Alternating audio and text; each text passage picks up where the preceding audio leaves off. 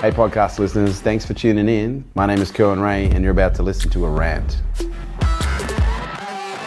Fear, on the odd occasion, saves you from a lot of pain and potential personal damage. But who would also agree on the flip side that fear has potentially prevented you from living a much fuller life? I think that's where the rub is. I think oftentimes we get too ingrained in the things that we're afraid of to the point where we actually fear to live life itself. If we want to conquer fear, what do we need to do? Be fearful? Confront it? First thing we need to do is we need to be aware. What are we afraid of? The tools that are required to deal with fear are useless unless you have something to use them on. A hammer is useless unless you're trying to build something with it. Fear is very practical. And it only becomes impractical when it prevents us from doing the very things that we want to actually do. Because I want to ask you a question. What is on the other side? Freedom? Growth?